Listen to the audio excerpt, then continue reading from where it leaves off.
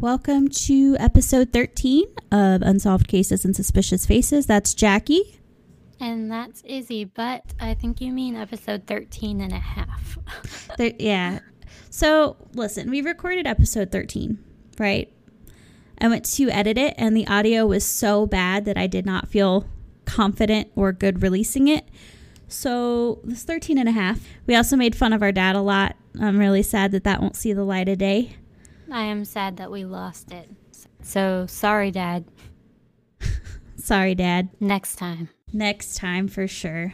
And by next time, we mean this time. So, we were making fun of Dad because I had a conversation with him where he said that when he's listening, it's really cool because he feels like we're having a conversation.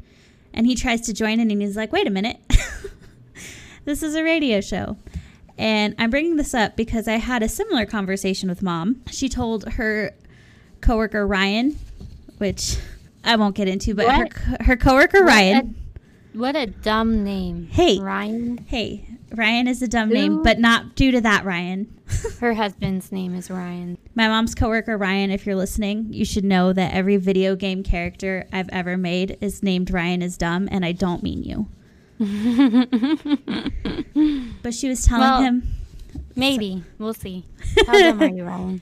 She was telling him that about our podcast, and she was like, it's 80% bullshit and then like 20% true crime. So I'd like to run this past you. I'd like to rename our podcast to the 80% bullshit podcast. No. I like our name. I spent weeks coming up with it. I'm pretty sure I came up with it. Yeah, but I was supporting you for weeks coming up with it. You're supporting me from afar. I got you. I got you. I was okay. sending you good vibes. Wow. Send me more good vibes because I have an interesting case. I have a couple different cases. Wait, we can't start talking about cases yet. Oh, we're not to the 80% bullshit part yet?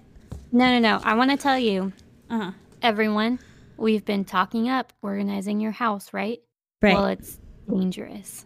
Stop it immediately. Why? What happened? I had to go into medical because I got tendonitis in my wrist from overuse because I organized my closet.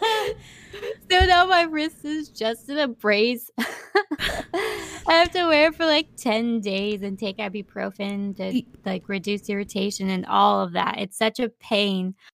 You heard it here first, folks. Cleaning is dangerous. Don't do it. Don't. Just let it pile up. Make your husband do the dishes. I like it. I like it too. This is a movement I can get behind. Dad, are you okay doing the dishes? Dad? Dad, are you there? See, we told you we'd make fun of Dad. We squeaked it in. Squeaked it No in. one was expecting it. Oh, also, Mom said Grandma really likes listening to our podcast, so thank you for telling her about it, Jackie. I feel like I'm corrupting her. Grandma. Yeah, because I've been just dropping F-bombs left and right. I'm sorry, Grandma. And I'm still going to continue to do that. Grandma. Shame on you, Izzy. Listen, these stories are really fucked up, and I feel like in that case, I can use the F word. Grandma, I got you. I'll yell at her for you. Grandma likes to live a little too. It's okay. I got a new job since we're talking about stuff. So exciting. Yes, I get to go from graveyards twice a week to day shift full time, which is pretty nice. And we're bringing you back into the light. Yeah, and it's a revenue auditing position, so I'm doing like accounting work and working with spreadsheets, so I don't have to deal with the general public, and I'm so excited. Oh my gosh, I'm so excited to not have to deal with the general public. I can't even express it. I keep telling you should just go for accounting in college. That's what I've decided to do, actually. What? I am so good at this, Izzy. Give me more of your problems. Okay. I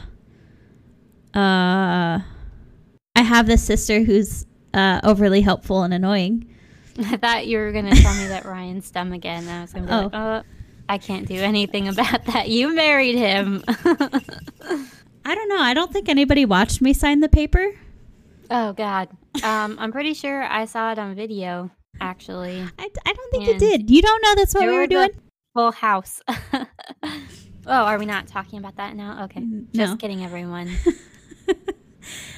No, I'm actually really excited. I keep getting frustrated at my current job because it's a front desk job, so I can't leave until the person that comes in after me gets there. Mm-hmm. And I make it a point to be 15 minutes early every day because of that, because I know how much it sucks. And I don't think the person that gets there after me has come in on time once. Wow. Yeah. And with my notice in, it's getting really hard to be like, I'll just wait it out. This is fine. And it's harder and harder to keep a straight face and not let my annoyance show. Mm. And I don't like being that person. So I'm trying really hard. You have to be that person sometimes. The problem is most of the time, the person coming in to cover me and take over is a manager. And they should be there on time. That's the point. They have a supervisor that will write them up, then maybe they'd start showing up on time.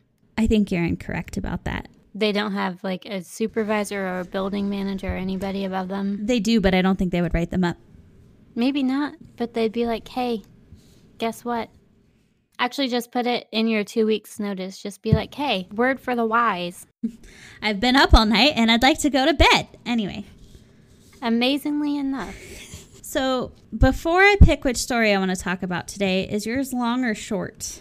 Medium. There's not a lot of evidence in this one, unfortunately. Well, I'm going to do kind of a long one then. I hope everybody is in a position where they've got a while. Are we hopping into it?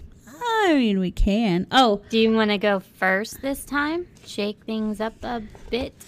For episode 13 that we're recording on, well, I guess it's not Friday the 13th like we planned. Dang it, that would have been so cool. Why didn't we do that? We'll just say it is. Okay, Friday the 13th.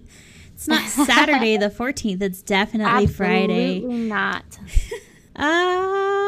No, I think we got a good flow. I think you should go first. Okay, mine are always super exciting, so. I'm hanging onto the edge of my seat. Get ready, folks. It's time for the 20% real stuff. You guys, anyone who follows true crime have probably heard about this one before. Izzy, today I'm going to tell you about the murder of Molly Bish. Well, I follow true crime, and I don't think I've heard of this one before. I mean, as you get going, it might become familiar, but... It probably will. I never remember the names, just the stories. I actually had to look this up in our list of ones we've previously done just because it sounded so familiar. And I was like, I know I've heard this before. I think in our side note, I think in our chat that we have on Discord, I'm going to start pinning the episodes. That's a good idea. Oh, that is a good idea. Why didn't I think of this sooner? Jackie, you're supposed to be supporting me from afar. Ryan's corrupting you. God damn it, Ryan. Okay. Ryan? Right. I think he's taking a nap. He probably just heard me yell from the other room, and he's going to come in here like, what? What did I do this time? I'm not Poor mean Ryan. To my husband. He likes His life is so hard. It's not. He likes it. Mom's going to yell at you for being Mom's going to yell at me. I'm waiting for the text message. Her ears are probably tingling like, someone's being mean to Ryan.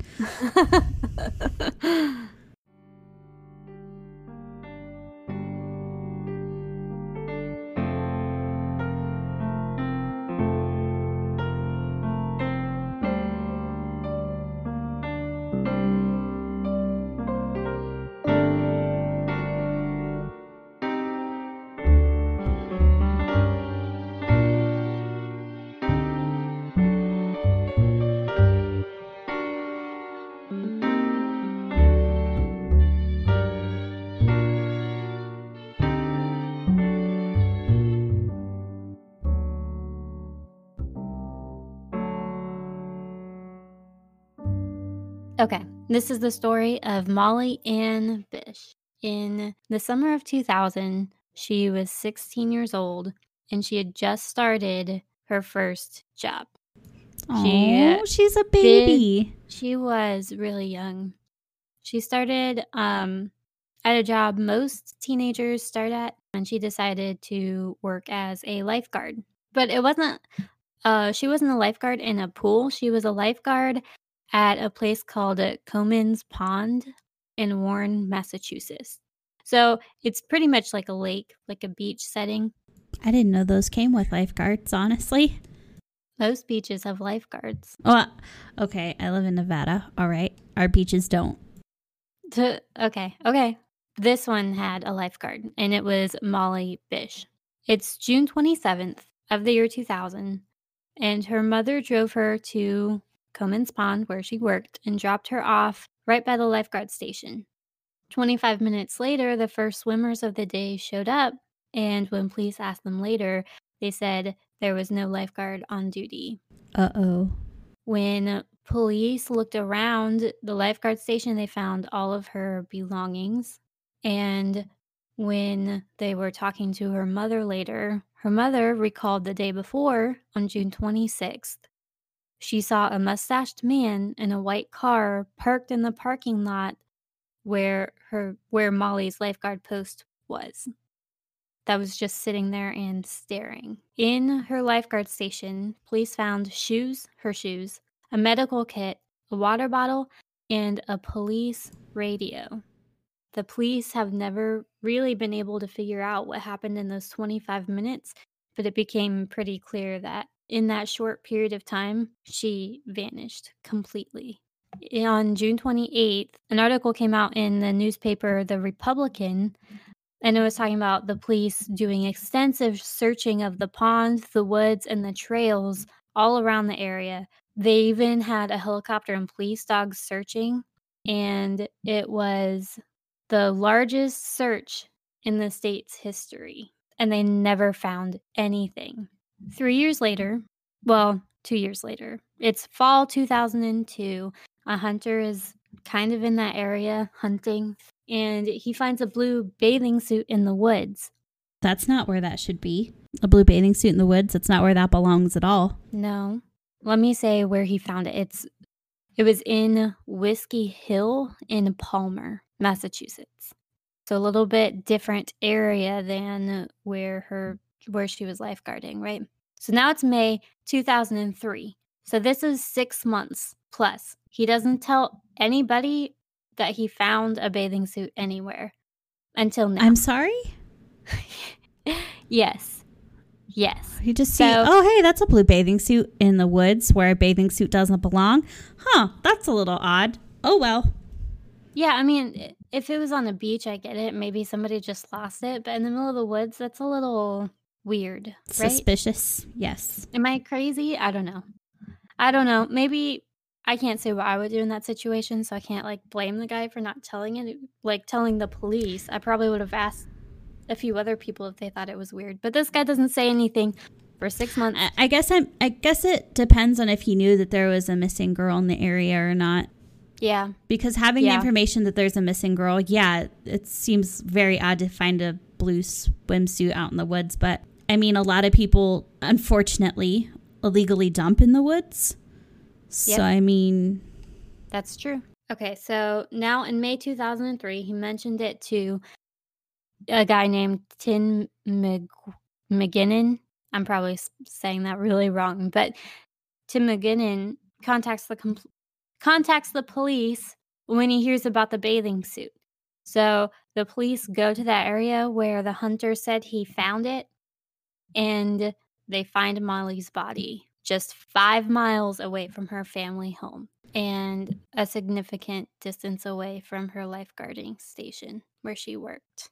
I know I talked about that article in The Republican that talked about the police searching the pond, but in that same article, Molly's absence is originally described as a disappearance because they didn't know if she just walked away or ran away from her work or was abducted. The same article has a friend of Molly's on there who says he didn't think she should have been working alone. He said a middle-aged man in a white Chevy Corsa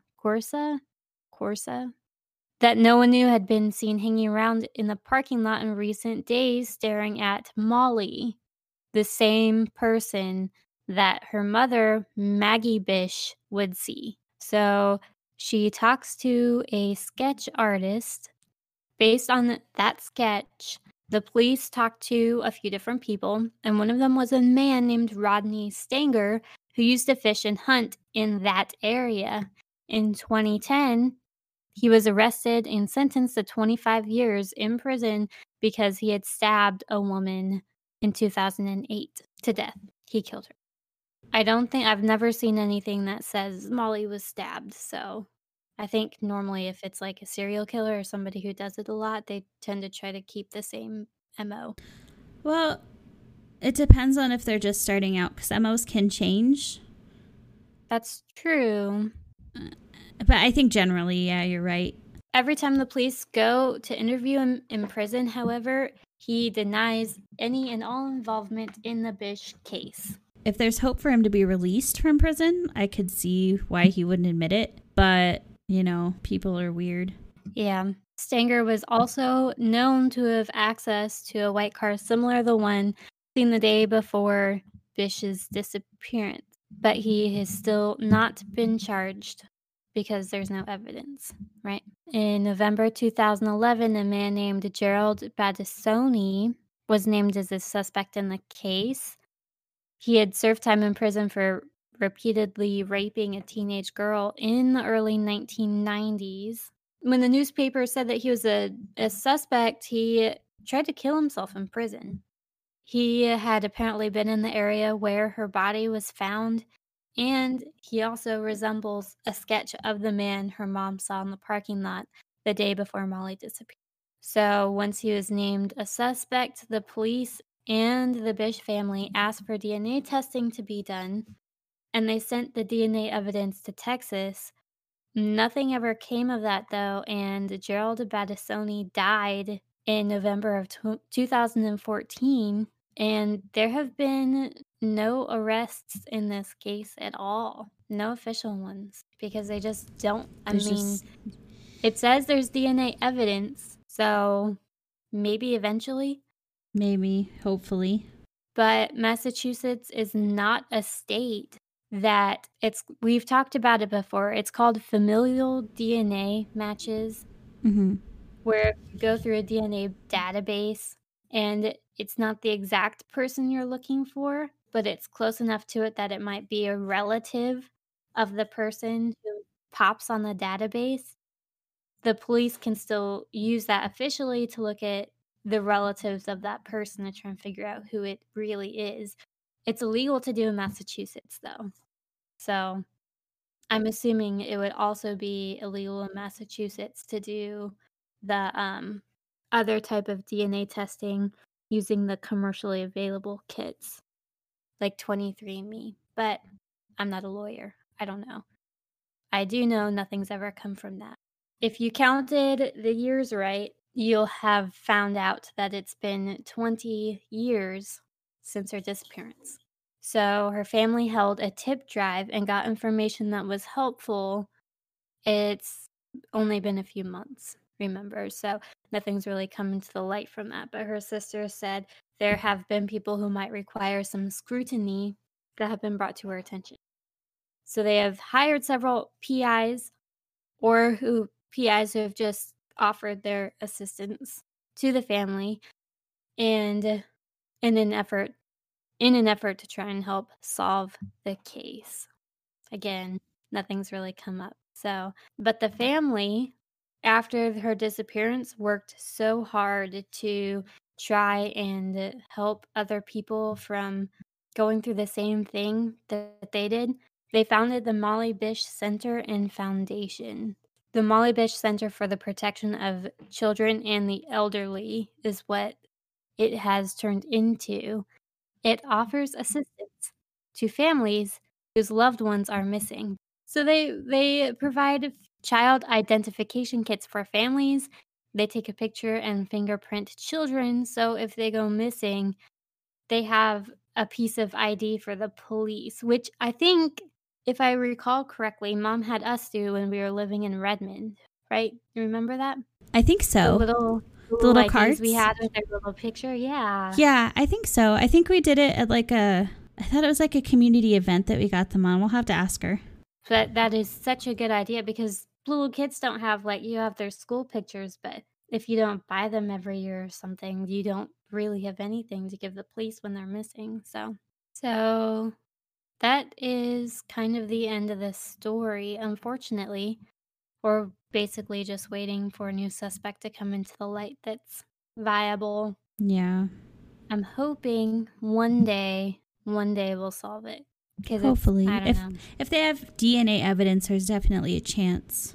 There is a chance, yes. So my sources real fast was an article by Kim Ring on the Telegram and Gazette. And the other one was an article by Patrick Johnson on masslive.com. Well, that was a good story, Jackie. I also have a pretty good one, if I do say so myself. This takes place on Saturday, October 22nd, 1996, in Tallahassee, Florida.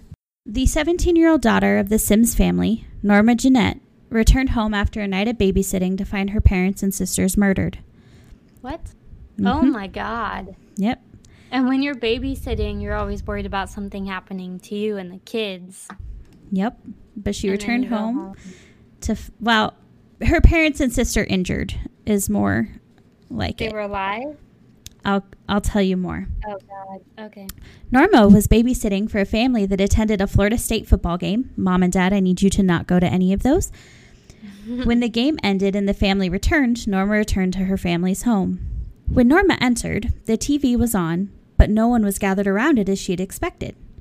She began walking through the home trying to find her family. She eventually entered the bedroom of her parents and discovered her father, mother, and her youngest sister. Her father, Dr. Robert Sims, who was 42, was lying atop the comforter on the bed, blindfolded, and shot once in the head. On the floor. Yep. Jesus. On the floor, she found her mother, Helen Sims, who was 34, bound, blindfolded, and shot twice in the head and once in her leg. Diagonal to her mother was her sister Joylyn, who was 12. I'd like to say one more time. Her sister Joylyn, who was 12, was still in her nightgown. She was shot in the head once and stabbed 6 times in the abdomen. Her underwear was pulled down and there was evidence that she had been molested. Jesus Christ. Both of the parents were still alive. Robert died before arriving at the hospital, and Helen survived for 9 more days, but she never woke up. The attack couldn't have happened long before Norma returned home, and a neighbor reported hearing screams at about 10:45 p.m. that evening. Right away, robbery was ruled out as a motive for the murders, as there was no evidence of anything being moved around or stolen. But the sister survived? No, the sister was dead when Norma got there, but the parents were still alive. Excuse me. Police searched through the woods behind the Sims house and drained a small lake that sat at the bottom of a nearby hill in hopes of finding the murder weapon or evidence, but nothing ever came of the searches. It is believed that whoever had murdered the Sims had planned it and was comfortable in the area as they had spent time cleaning the crime scene. The authorities believe that it could have been someone that was comfortable being seen in the neighborhood without raising suspicion. The first suspect was Pastor C.A. Roberts. Helen had worked for him at the First Baptist Church, but she had quit her job a few days prior to the attack. The issue with this suspect is that he had been at the football game that evening. He was seen during both halves of the game by many witnesses, and video footage had even placed him there. However, people in the community were so shocked that this pastor could have done it that he eventually ended up having to move away and leave the area because so many people were harassing him, which is kind of sad if he didn't do it. Yeah. The next suspects are really who I'm going to focus on. They were a couple that lived in the neighborhood. Mary Charles LaJoy is how I think it's pronounced, who was 19 at the time, was described as being obsessed with death and had even broken into funeral homes on many occasions. That's weird. Mm-hmm.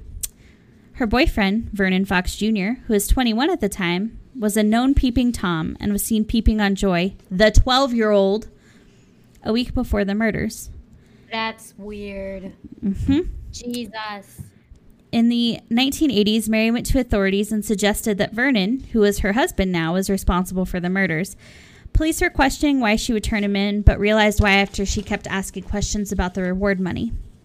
There was plenty of suspicion on both of them, however, as they kept giving conflicting statements to the police, but no hard evidence linked them to the crime. Because this was before DNA and stuff. In fact, it didn't come out that Joy had been molested until years after, because that kind of thing was kept quiet in that day and age. Mm-hmm. Mary stated that she remembered going to the Sims' house that night, but doesn't remember why. What? Yeah. Why would you just randomly go to somebody's house? Well, that's a great question. Vernon Fox Jr. has denied all claims, but there's a website, a blog that reports on true crime, much like we do, called ididitforjody.com. And they did this story on their blog, and I'm going to read you some of the comments, because guess who posted about the murders in the comments? A lot. Oh, God. Oh, God. Vernon Fox Jr. himself. Wow. So I copied and pasted these comments into a Word document, and it took up 117 pages. So I'm going to read mostly the comments just from Vernon, and I managed to get it down to 18 pages, but I really want to keep them all in because, pro tip, if you are the main suspect in a murder, even if they don't arrest you for it, don't go online and comment on it. Just pro tip for everyone. So in January of 2016, shortly after this blog article was posted, Anonymous, who's actually Vernon because the spelling mistakes and wording stay consistent afterwards, posted, "How old was the criminology professor in 2001 when he passed? 65, 70, 80?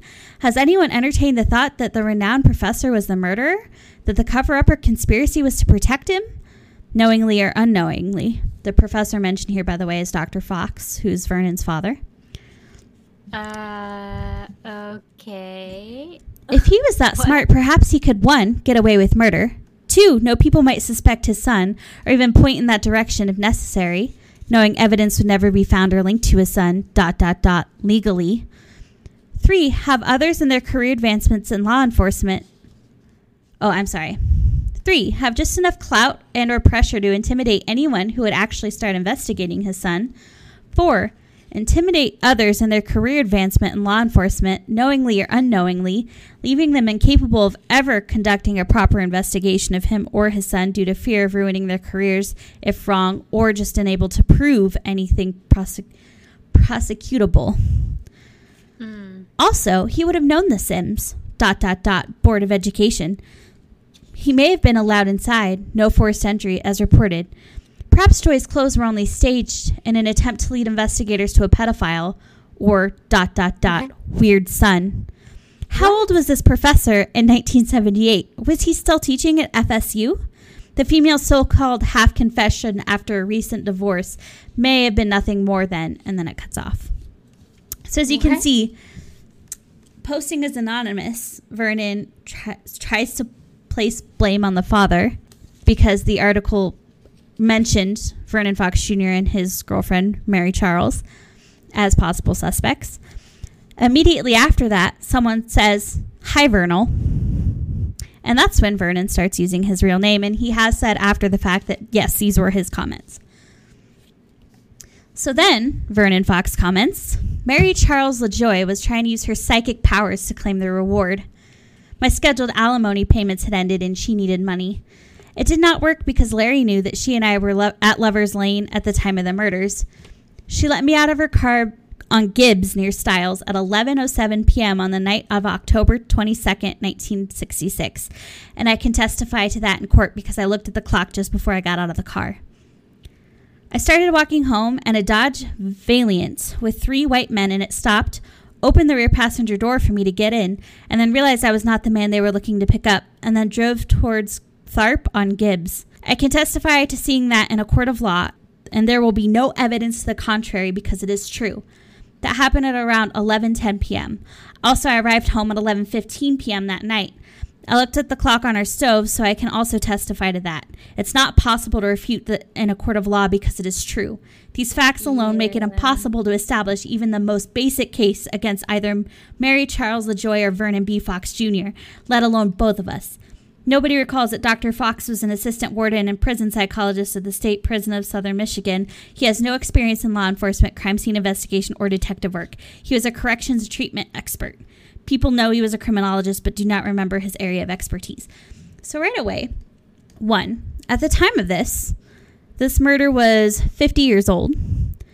So the fact that he can recall exact times is a little suspicious to me, at least. Yeah. 2, Yes. he's making a lot of claims that are unfounded, like how Mary Charles used psychic powers to claim the reward, which was never mentioned anywhere else. 3, in his previous comment, he's trying to throw his father under the bus, and then here he's clearing his father's name because he's actually using his own name. It gets weirder and weirder. Are you ready? Are you buckled? Are you good to go? I'm buckled. So if these sound like I'm rambling, I am reading these literally verbatim. So that's why. Then Vernon Fox says, my dad did not have access to a 38 and neither did I. That alone makes it impossible for either of us. I'm reading it like he's a Valley Girl because that's how I think he is in my head. Mm-hmm. And then someone named Always Connected comments, I saw you under the streetlight looking at the house. I know you remember. Which is odd. A lot of people, I will say before I continue, a lot of people from the area that were there at the time ended up kind of commenting and attacking Vernon. I'm not going to read all of it, but it gets intense. Again, if you're a suspect in a murder, don't go online and comment about it. So Vernon B. Fox Jr. then says, I had no idea the meaning of this comment. It seems that Mary Charles made statements that I did such stuff. It is not true and has no basis in fact. The undercover dog patrols would have caught anyone who roamed our neighborhood at night. Nobody was caught roaming our streets at night. Nobody stood under a streetlight. It is just made up nonsense. Perhaps a character on a TV show did such stuff? People treat this like I was a character on a TV show. I am not. I am a real person. If I could slip into your house at night through locked doors, murder everyone in the house, and slip away without a trace like a super criminal, then people would be more cautious about what they say. But their actions tell us that nobody believes I am such a dangerous criminal. So he's threatening people right now. Yeah. He then continues, my grandson's juvenile and reform school records are not very different from my dad's records. It's just that Dr. Fox's records are not readily available on the internet. Another thing they had in common was Dr. Fox's real father met him while Dr. Fox was in reform school, but my grandson's father remained unknown in spite of multiple attempts at DNA matching. I would also like to point out at this point that there is no comments in between these. He's just rambling. Those who believe Dr. Fox influenced the investigations are wrong. He couldn't even save himself from DUI convictions. The night of October... Oh, this is where it gets interesting. So he gives his take right here on what happened, and I just want you to try to follow the best you can, okay? Okay. The night of October 22nd, 1966, Mary Charles, yes, it is pronounced as if it was one name, picked me up at the nearby park. My parents did not allow me to see her. We went to a movie and then to a lover's lane where we had sex in the front seat of her mother's car. She then drove up Tharp Street and turned north on Gibbs. She left me at Styles a little after 11 p.m., and I started walking home. I had walked about half a block when I saw a car on Gibbs that was about 4 blocks north from me. It came slowly towards me.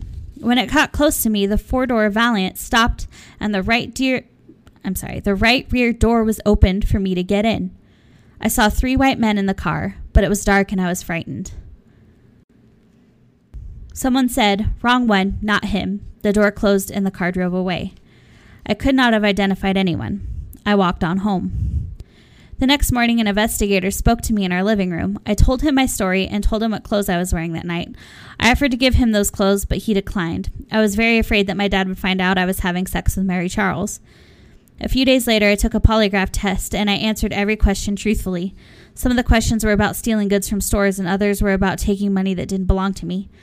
I truthfully answered no to those questions. I did not know that these were supposed to be lies, but they were not, because they could not see any differences among my answers. The lie detector could not tell that I had told the truth to every question they had asked. The test was invalid. Here's what happened. A hit team of 3 killers and 1 driver drove north on Gibbs, and at 10:30 p.m. let the 3 armed killers out of the 4-door Dodge Valiant. They have to have a baseline for a lie. So they ask you like a question you're supposed to lie to, or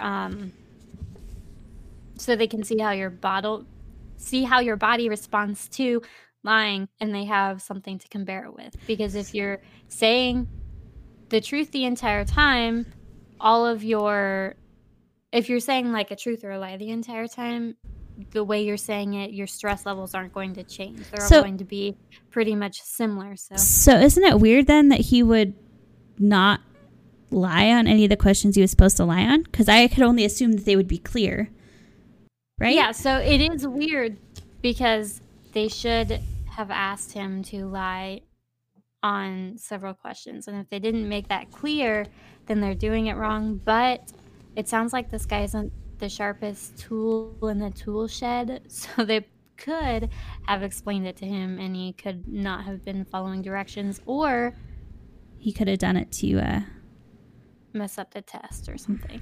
That's what my theory is. On purpose. But anyway, here's what happened. Are you ready? This shit gets wild. Okay. Here's what happened.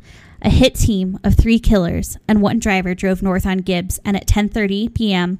let the 3 armed killers out of the 4-door Dodge Valiant at the end of the backyard of 644 Vauxhall.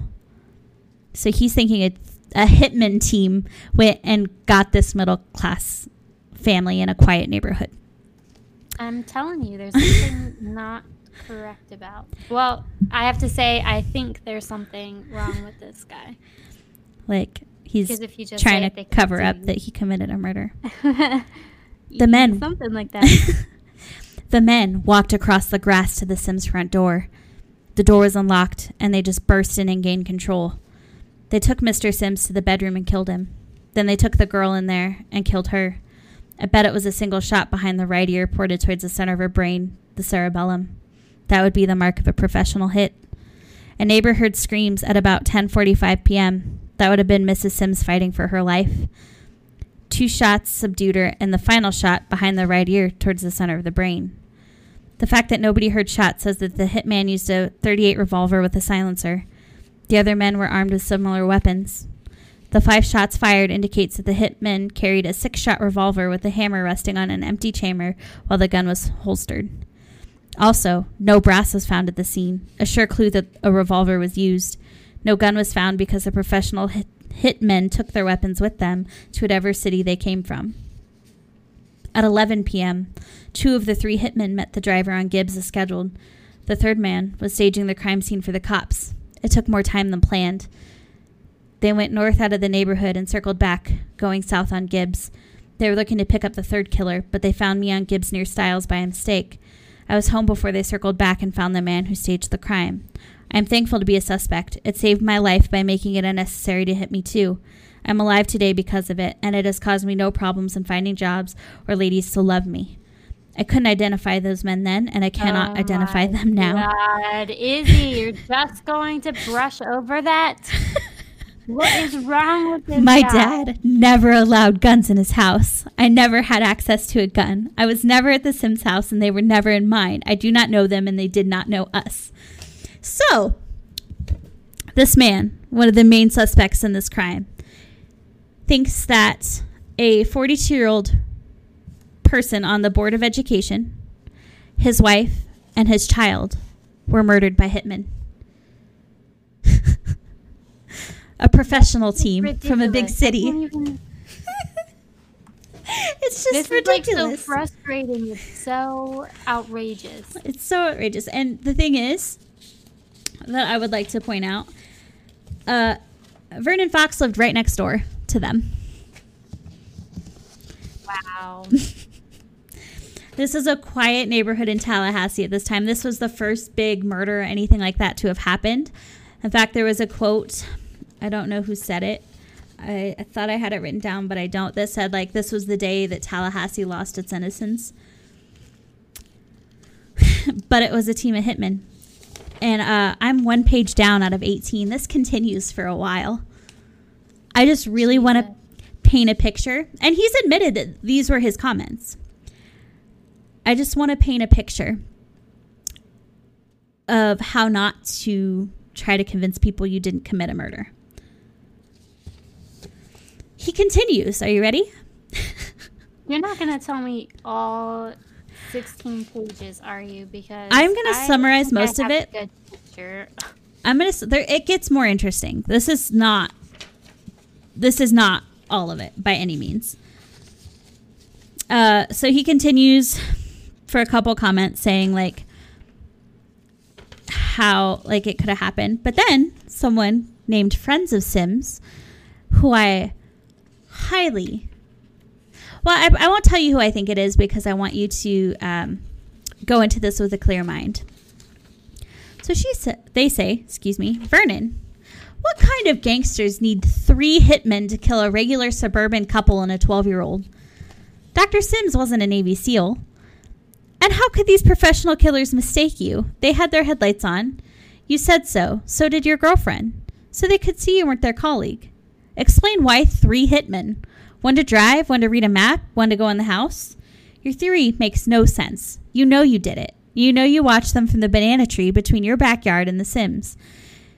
No hitman would have known about that spot. You were the only person that could have hidden there.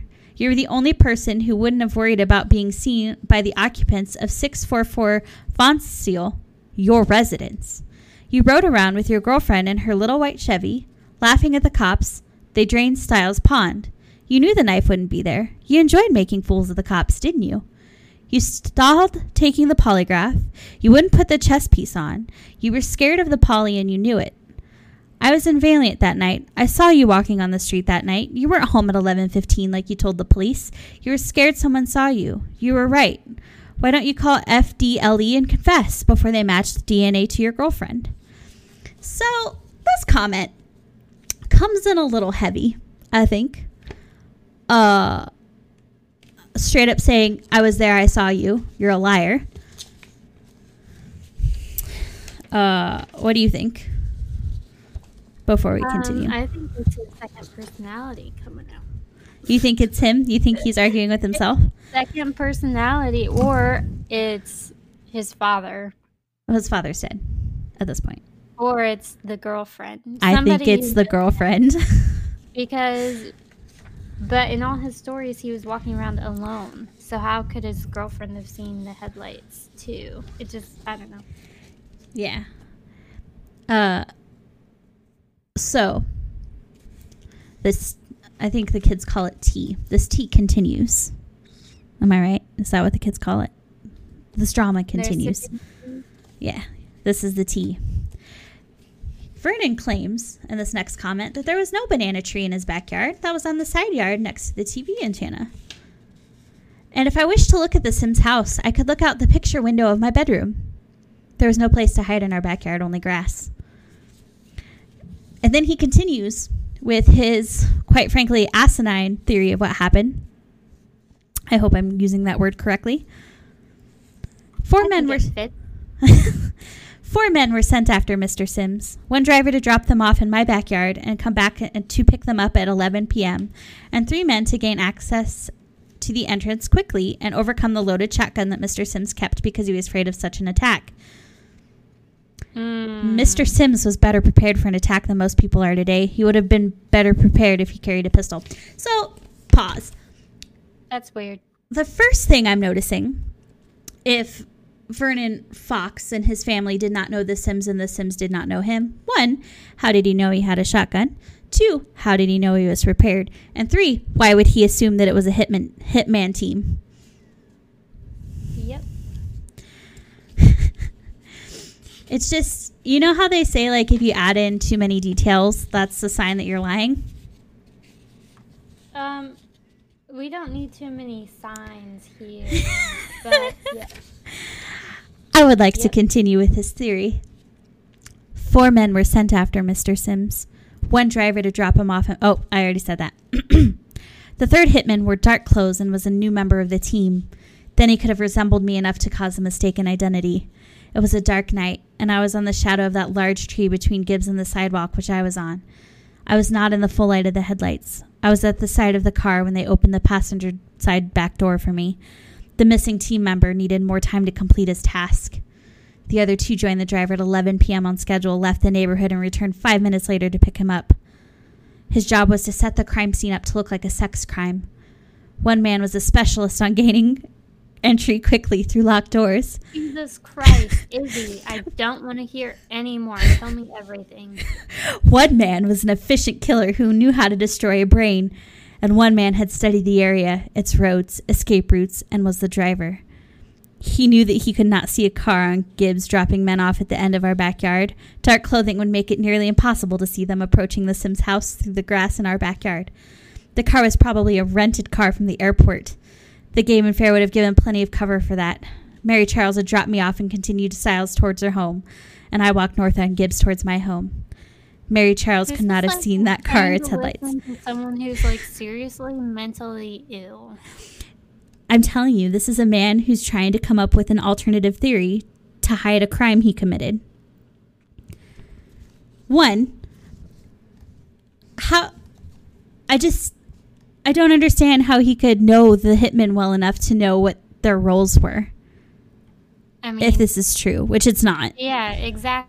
He's like, there's 4 of them, and these are all their roles, and these are what they were wearing, and these are their names and credit card information, and also their mother's maiden names. Their firstborn currently lives in. Yeah, it's just, that's why I have all these, because as I'm going through it, I'm trying to pick the ones that are the most damning, but all of them are. He said that he was slightly worried they would find the jackknives that he had lost as a kid camping in the Stiles pond that they drained. And he was worried that they might find the large hunting knife I had lost there years earlier. Which is odd. Because... Yeah, but they were shot. I mean, I know the girl was stabbed too, but... Right. Well, a piece of evidence that comes out later in these comments is that apparently Mary Charles and Vernon were in her car watching them drain the pond, and they had bugged Mary Charles's car. Again, this is alleged. This is just in the comments, so take it for what you will. But Vernon does confirm it later. And apparently they were laughing at the authorities draining the pond, saying that they wouldn't find the weapons. But wow, he continues on to say that my DNA could have been found in Mary Charles that night and in Odessa that night and the night before. He was never sexually fixated on that ugly little Sims girl. And continued to talk about how he usually has sex with older women. Which I think calling her a little ugly girl, as many people thought in comments that I did not include, as a little...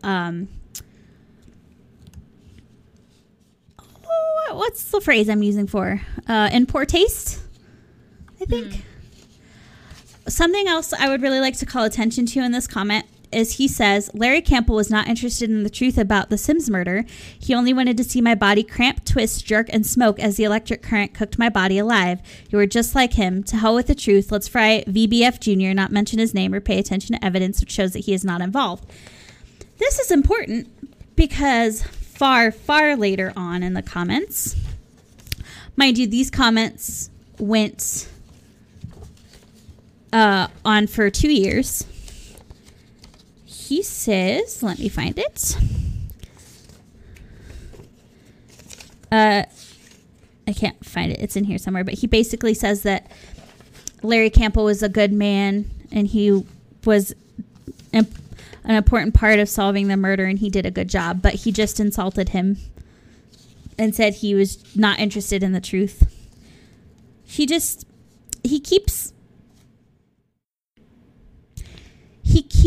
contradicting himself over and over and over again, which is why he was one of the main suspects, is because he and Mary Charles's stories kept changing. Friend of Sims comments again, and it gets even more dramatic. They say, you're the only person that describes Joy Sims as ugly. The only person. Well, I take that back. You're the only person to say such a thing besides your former wife, Charlie. Did Joy not want to talk to you? Did she avoid you? Did she spurn you? Was she creeped out by you like the other little girls in this neighborhood that knew you watched them while they played outdoors? Because what you said about her is horrible. No normal person would say that about a child who was brutally murdered, stabbed, and left exposed as she was. You must have really hated her. Either you hated her or you are very, very sick. No other suspect said anything hateful like that. I think that is very telling. Why would gangsters kill this family? Did Mrs. Sims hit the wrong note on the piano at church one day? Did Dr. Sims forget to give a waitress her tip? What did they do to anyone? You and your girlfriend seem to be the only people that had a problem with The Sims. Charlie's disdain for them is evident from her video interview. Yours is evident from your comments about an ugly girl not worthy of your interest. You say here you didn't know The Sims, yet you claim Dr. Sims ran over your dog. People remember you being upset about that. Do you remember that? So he then says he didn't have a dog, and that's what he didn't hate Dr. Sims because of that. He then defends the ugly little girl as it was a joke in poor taste, referencing it referred to the punchline of a insensitive joke about a hillbilly dad explaining to his son what a virgin was.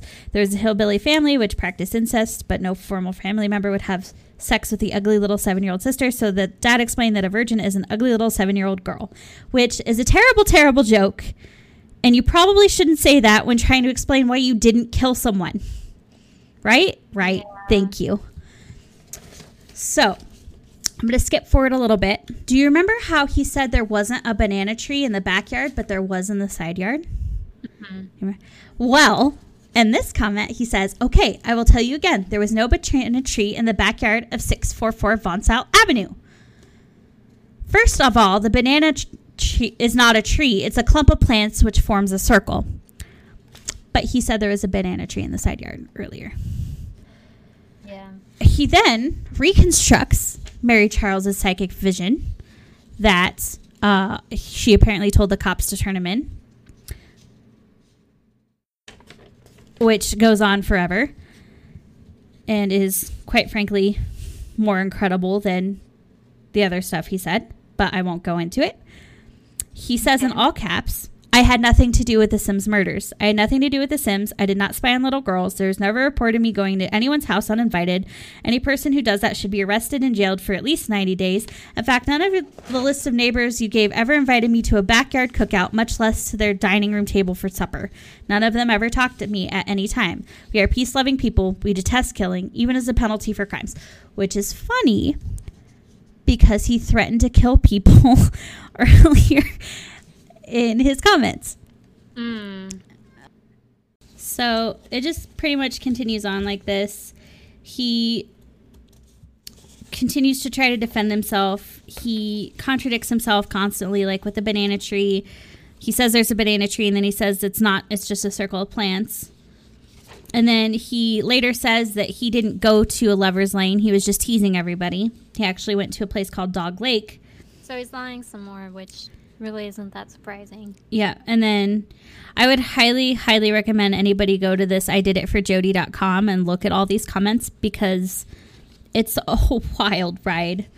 He talks about his love life with Mary Charles. People that lived in the area are pretty much telling him he's full of shit. I know what your house looked like. You're lying.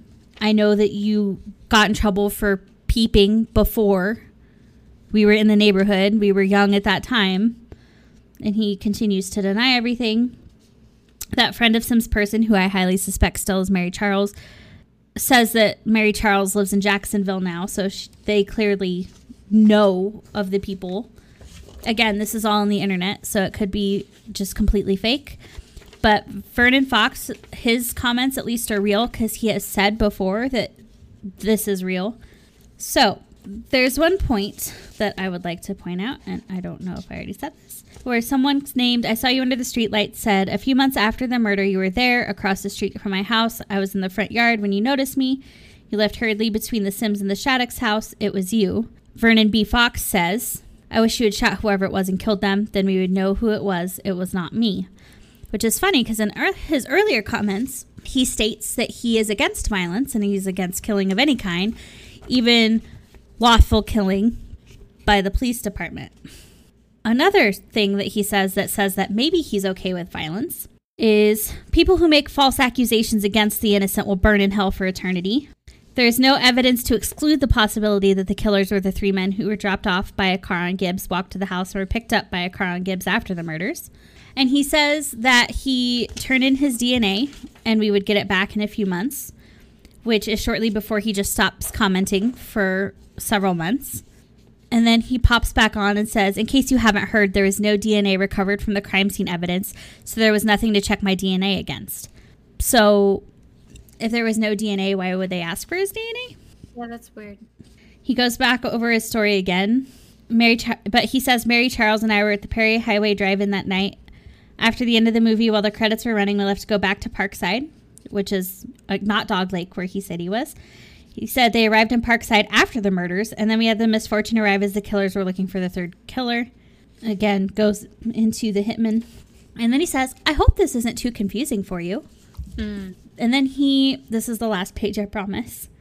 So he says, they sent a private detective to talk to me on Monday after the murders. I talked with them in my driveway, away from other people. I told him that I was too startled to identify the men, and the police did not believe me anyway. He said he was wanting the reward money that was sure to come. Since the cops didn't believe me and other neighbors told him that they believed that I did it, there was no need to kill me. He believed this private detective, to clarify, was sent by the hitman. Besides, I only saw some men in a car and could not connect them to the murders. If they had killed me on Gibbs, they would have left a trail for the cops to follow. Me being a suspect was a big advantage for them. Law enforcement has spent a lot of time trying to find evidence against me. It must have amused them. So I guess I will wrap up here. You can find us on Facebook, Twitter, and Instagram at UCSF Podcast. You can send us... You're not going to do your things we learned or whatever thing you like to do. You're right. The takeaway. The takeaway. So the takeaway from these stories, I'd say, the thing that we could really learn from them is if your 16-year-old... Don't trust crazy people. If your 16-year-old is being creeped on, or any of your children is being creeped on by a strange man, get them away. Get them away. Police? Call the police. Call the police. Call the FBI. Call SWAT teams. Call in a hit. I don't know.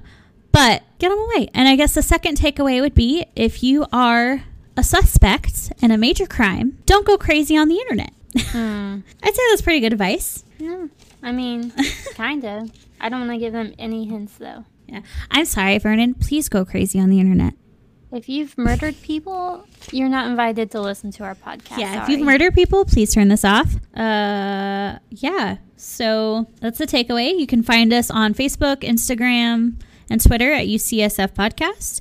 Please send us any comments or stories you would like us to cover, or any stories you may have, to ucsfpodcast@gmail.com. If you're listening on Apple Podcasts, or heck, any podcast service that will allow you to do this, please leave us a comment. Let us know how we're doing. Please review. Yeah. And I think that's... Oh, we also have a Patreon at UCSF Podcast. Please consider supporting us. It allows us to do things like get better equipment, dedicate more time to the podcast, and just really provide a better service to you guys. Any money you donate towards us goes to getting better equipment, upgrading our my computer, so that way I can not have my audio cut out. Episodes 3 times. That was 3 times. Nice. I'm sorry. My audio was garbage. I didn't want to provide that to you guys. I wanted to provide you a story with better audio. And I think that's it. Do you have anything else? Nope. Okay. That was a great story. How interesting. Sickening also. I hope the comments didn't get too tedious. Like I said, when I first copied it into Word, there was 117 pages of comments. Mean, dude's out of his mind. I don't know. He's out of his mind. What? I don't know. I think his story is the equivalent to someone saying, like, there was a hit put out on our dad. Like, that just wouldn't happen. He's not involved in anything for that to happen. It's just ridiculous. Quite ridiculous, if I do say so. But, yeah, that's all I have. So tune in next time, and goodbye. Goodbye.